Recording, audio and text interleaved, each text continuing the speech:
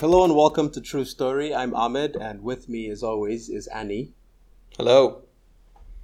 If you're listening to True Story from Nigeria, then you should check out Jollof Radio.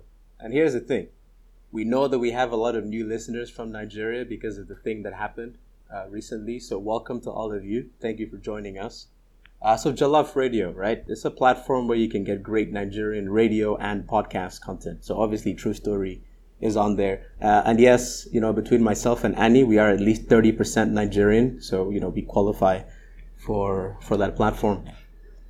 And if you're listening from outside Nigeria, fear not, because we're still available everywhere. And as you've all probably guessed, we're now being sponsored by Jollof Radio. So if you go and listen there, we get money. So please listen there so we can get more money and keep our personnel employed,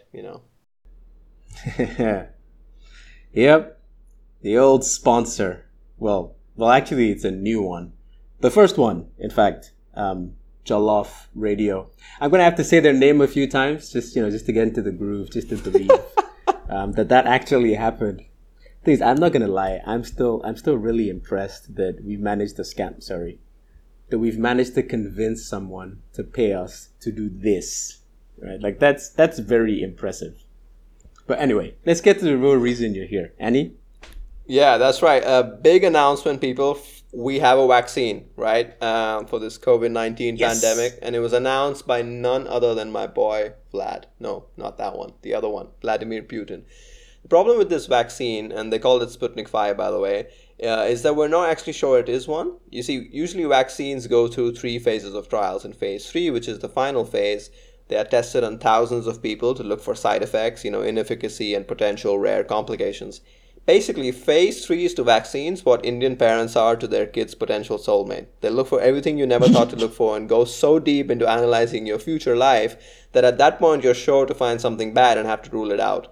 Now, this vaccine never went through phase 3 trials. It barely went through trials 1 and 2, tested on a few hundred people, most of whom were probably under duress to say it all went great.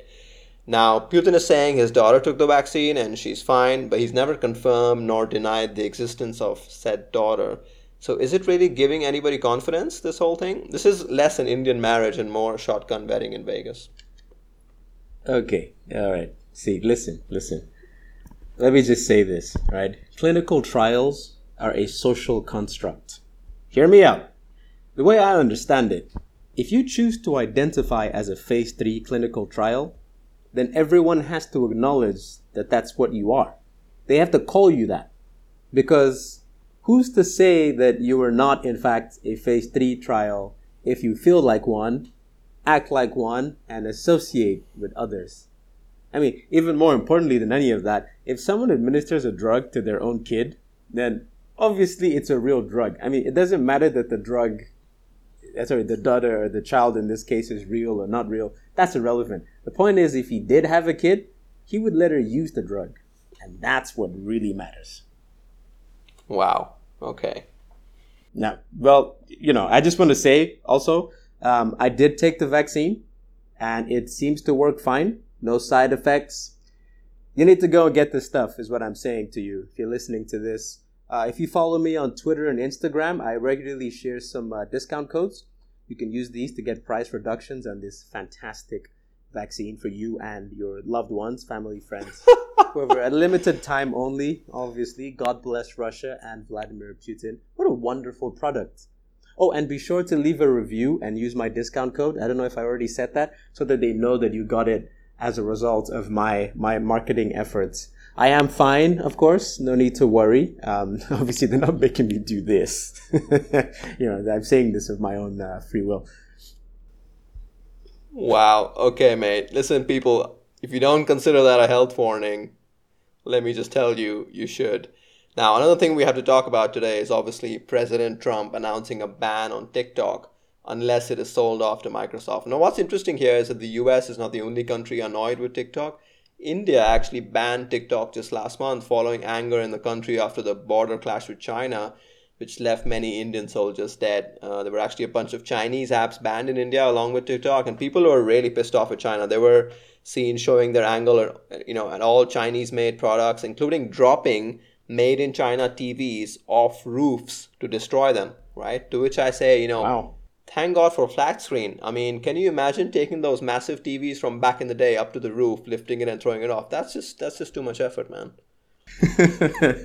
That's true. When we designed these flat screen TVs back then, one of the major driving factors was how difficult it was when you were protesting to smash televisions. Now, if you remember, back in the day when you're protesting, right? You're going through the store, you're breaking the stuff, you're looting, the pillaging, all the good stuff, and it's going really well, right? And televisions are usually placed up against the glass walls, right, in the stores. Mm-hmm. Now, imagine how annoying it was back then to try and move them.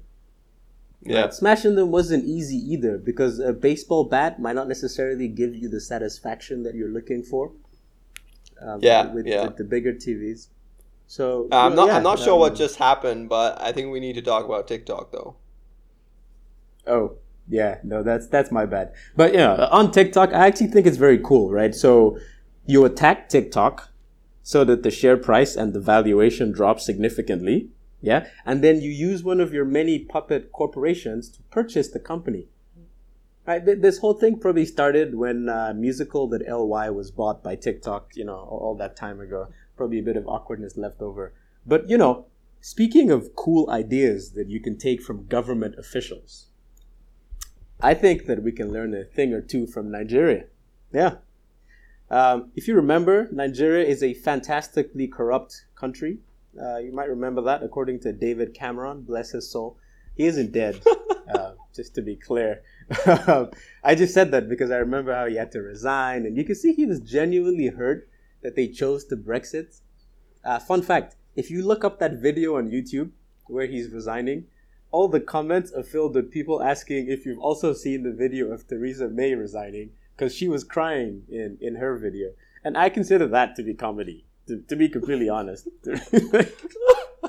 I'll never know what exactly your beef is with Theresa May. The other thing that's comedy, though, in that David Cameron resignation video is that you can actually hear him whistling as he walks back to his house after announcing his resignation. Can't blame the lad. After his country just voted for Brexit, he's like, okay, you didn't listen to me. Peace out, idiots. But I will say this, Ahmed.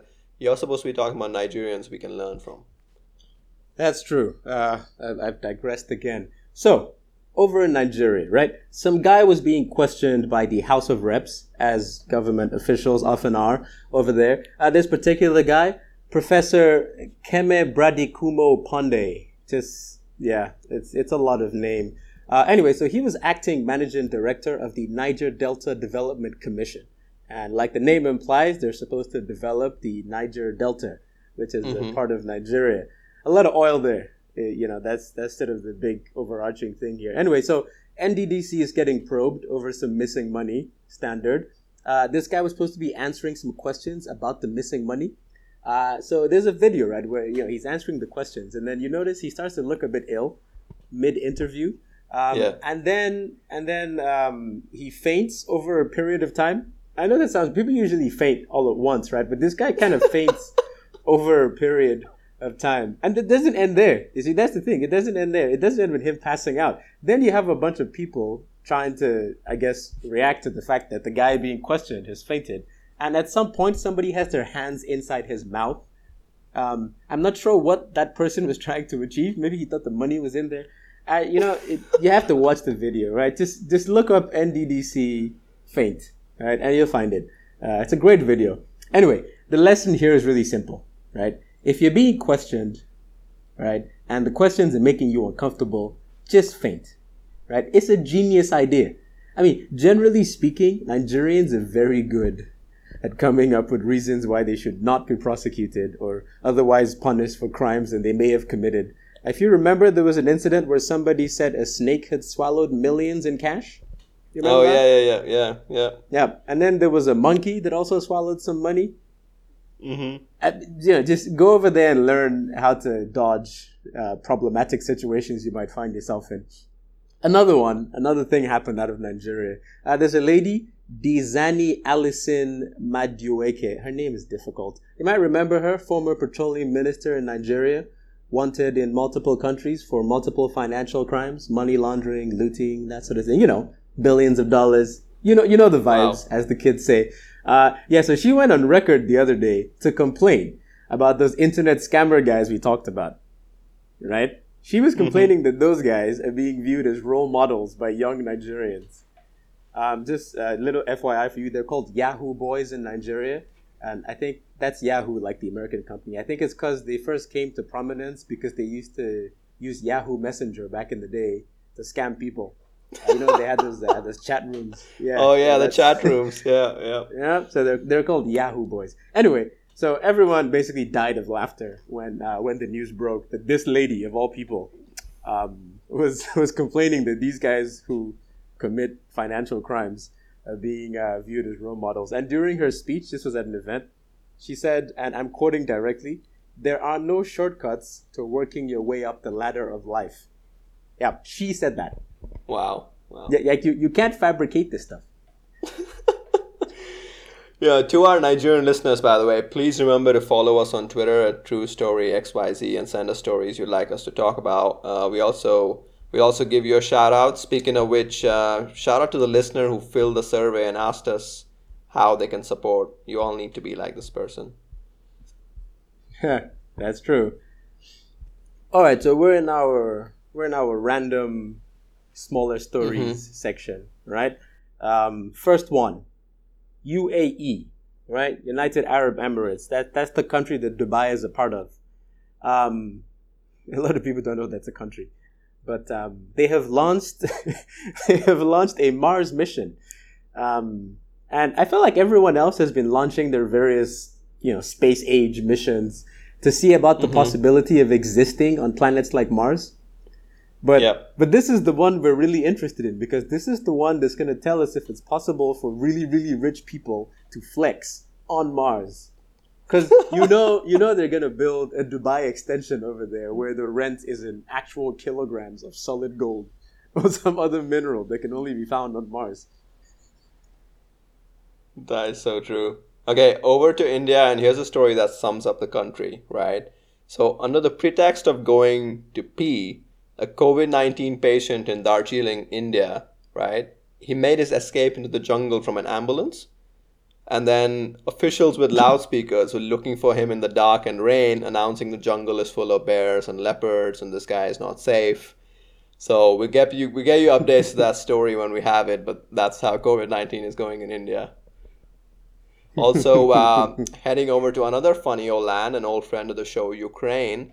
Now, there was a gunman there who took, a few people hostage, and his ransom was demanding the president to do a Facebook post recommending a certain Joaquin Phoenix film. Now, as soon as the president did it, he gave up to the police, and then the president deleted the Facebook post. What's funny about this story is two things. One, governments do sometimes negotiate with terrorists. Don't believe what they say in the movies. And number two, the president deleting the post seems like bad form to me. I mean, come on, man. That's just cheap, and the movie in question, 2005 documentary Earthlings, which talks about the industries that abuse animals for profit. Now, you can see why this guy did not like Gladiator, which would have been the Joaquin Phoenix movie I recommended. I could see that. Over to New Zealand now. New Zealand went 100 days without a COVID case, right? So I think there were no local transmissions, and that's very impressive. What they didn't do is go 100 days without divorce. That's right. Huge surge in separations over in New Zealand due to the lockdown, because they had a really strict one, so people were really getting to find out what their spouses are like, and a lot of people asking for a refund. There's a quote from someone that said, "What happens if we go into lockdown again and I'm still married to that person?" To that I say, you're asking all the right questions, Karen. Right. Back in Europe, Belarus held a controversial election, and the incumbent won, as is the case everywhere these days. The main opposition candidate has now fled the country to Lithuania. A lot of protests. It seems like the election was rigged. You've heard this before. This all sounds very African, right? Except the part where you flee the country. In Africa, you just You just kind of join the winning side, don't you? No need to leave. And I know that you guys are curious about this. The name of the president who won is Alexander Lukashenko. And the lady from the opposition who had to run away is called Sviatlana Tsikhanouskaya. Wow, that's brave. Yeah, I think her name is far more presidential than his, for Belarus. Yeah. And finally, a feel-good story of the day to end everything up. A man in the U.S. split a $16 million lottery jackpot with a friend after a promise made to each other in 1992. Isn't that wonderful?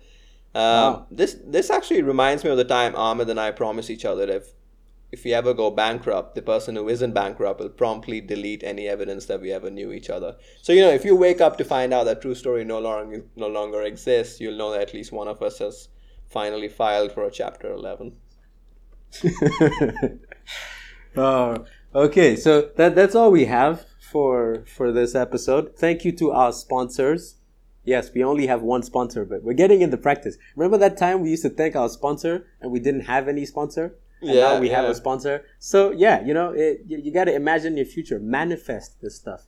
If you visualize your future, you can achieve it, right? The key is truly believing that the world is like an oyster, right? This isn't that podcast. This is the political comedy one. The motivational life coach scam thing we do. We record that at 11. You really have been acting weird since the vaccine, man. No, don't worry about that. Thank you, everyone. Thank you very much for listening. Keep following us on social media, True Story XYZ. Send us your comments, and goodbye.